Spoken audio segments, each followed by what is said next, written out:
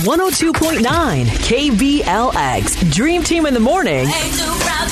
It's time for Beg Your Pardon. We got Kendall on the line this morning. Good morning, Kendall. Welcome to the Dream Team. Good morning. How are you? All right. We understand you need a little help with your friend Derek, your co-worker. You guys work at a retail store together. Now, what happened and why are you seeking a pardon? Yeah, so he asked me to cover a shift, and I said that I would, and I didn't show up, and now the manager is threatening to fire him.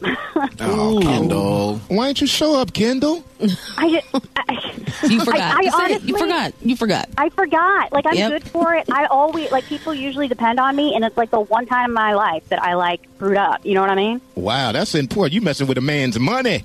Come on. Come on, Kendall. Kendall, here's my thing. At some point during that day, right, where you were supposed to be on that shift, you had to think about it like, I'm supposed to be covering Derek. Why didn't you, like, reach out to him or try to get some, you know what I mean? I swear I didn't think about it till after, and honestly, I thought I would have got, in retrospect, I think, like, shouldn't I have gotten a call? Like, shouldn't have someone have said, or he said, like, why haven't you shown up? Nobody told me. I dropped it. I dropped the ball. So what did you do that day? Instead of going to work and helping your friend out, what did you do? Was home just, like, watching daytime TV. Oh, wow. Hanging out, eating cookies. Come on, man. Chilling. I know. Like, really doing the bare minimum. But here's the thing, Kendall. Now, you just said, well, why didn't you get a call? But you had promised to cover the shift. It wasn't their responsibility to call you and say, hey, you know, you were supposed to cover this shift. That's your job at that point, because you took on that responsibility. Yeah, completely. I know. And I'm usually a very responsible person. I just dropped the ball on this one, like, for real. Sounds like it. How's the situation been between you and Derek since then? Not good at all. Like, well, getting your job like, I miss my threatened in the middle of the pandemic. Yeah, I mean, the boss snapped on him, you know. Yes. I don't blame him. All right, so this is what we're going to have to do. We're going to have to reach out to my man Derek. We're going to get his side of the story, find out what happened, and then you guys are going to talk briefly, and we'll see if he'll grant you a pardon, and you guys can move on as friendly co-workers. How's that? Yes, thank you. I hope so. Derek, good morning, my man. Welcome to the Dream Team. Hey, how you doing? Thanks for calling, I guess. Everything's all right. Don't be nervous. All right. We understand that you have a situation going on with one of your co-workers, a young lady by the name of Kendall. Explain what happened between you and Kendall. Yeah, so an old friend of mine was coming to visit to town. I haven't seen this guy forever, right? Good friend. Mm-hmm. And so I really needed a day off, and I was kind of short notice, but still, you know, and it's the policy at work, you know, we got to have somebody, you know, you got to find someone to cover for you. And supposedly Kendall's usually reliable, and other people told me, and we were friendly at work, you know, whatever. So I asked Kendall to cover for me, and she said she would, and I went off with my friend and, you know, kind of turned off the phone and throwing a football around a park and hanging out and drinking beers and whatever. Had a nice time, didn't check my phone or nothing. But anyway, turns out I go into work the next day. Kendall never showed up for the shift that she said she could cover for me. And then the manager, you know, takes me aside and basically threatened to fire me.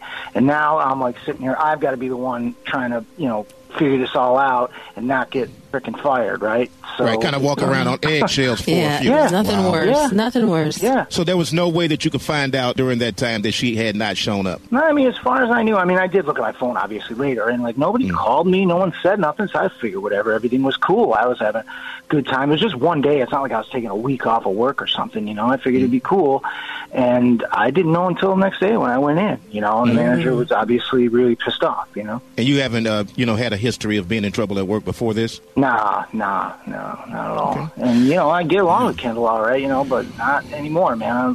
I'm pretty mad. Well, we do have Kendall on the line this morning, and if you would just grant her a few moments, Derek, that's all. Yeah, she made it to this. She didn't make it to your shift, but she made it to this. She showed up for this.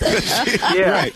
She forgot the shift. Yeah, she punched in on this call. So what we're going to do is just have Kendall speak to you for just a few moments, Derek, and then we need you to make a decision. Kendall, go ahead and talk to Derek. Look, Derek, you know that I'm always there for you. I am so sorry that this happened and that management did that to you, but, like, for real, they didn't even, like you said, you checked your phone. They didn't even call you to say, like, why didn't you show up? Like, no, I mean, that's true. Yeah, that is true, but that's not really, they shouldn't be calling me anyway. They, you know, because I set it up, I had it set on the schedule that you were covering for me, and yeah, maybe they should have called me, I don't know, but you're the one that didn't show up, and the manager's not going to fire himself, so I'm like, you know, I'm the one that's trying to answer for this, and it's really messed everything up, you know? I get it. I mean, if you want, I can talk to them. I just feel like we've been friends for a while, and I'd really like working with you. I don't think you talking to them is going to help, you know, because you're the one that didn't show up.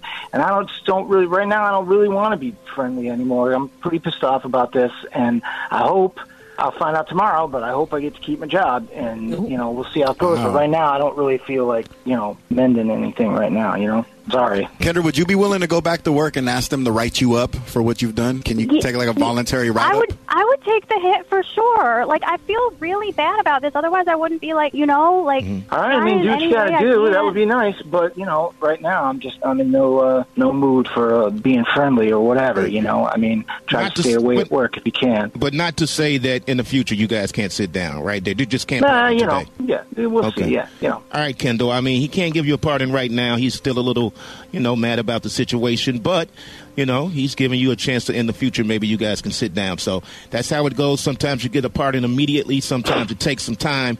It's Beg Your Pardon with your dream team. Another one right here on 102.9 KBLX, the best throwbacks and R&B.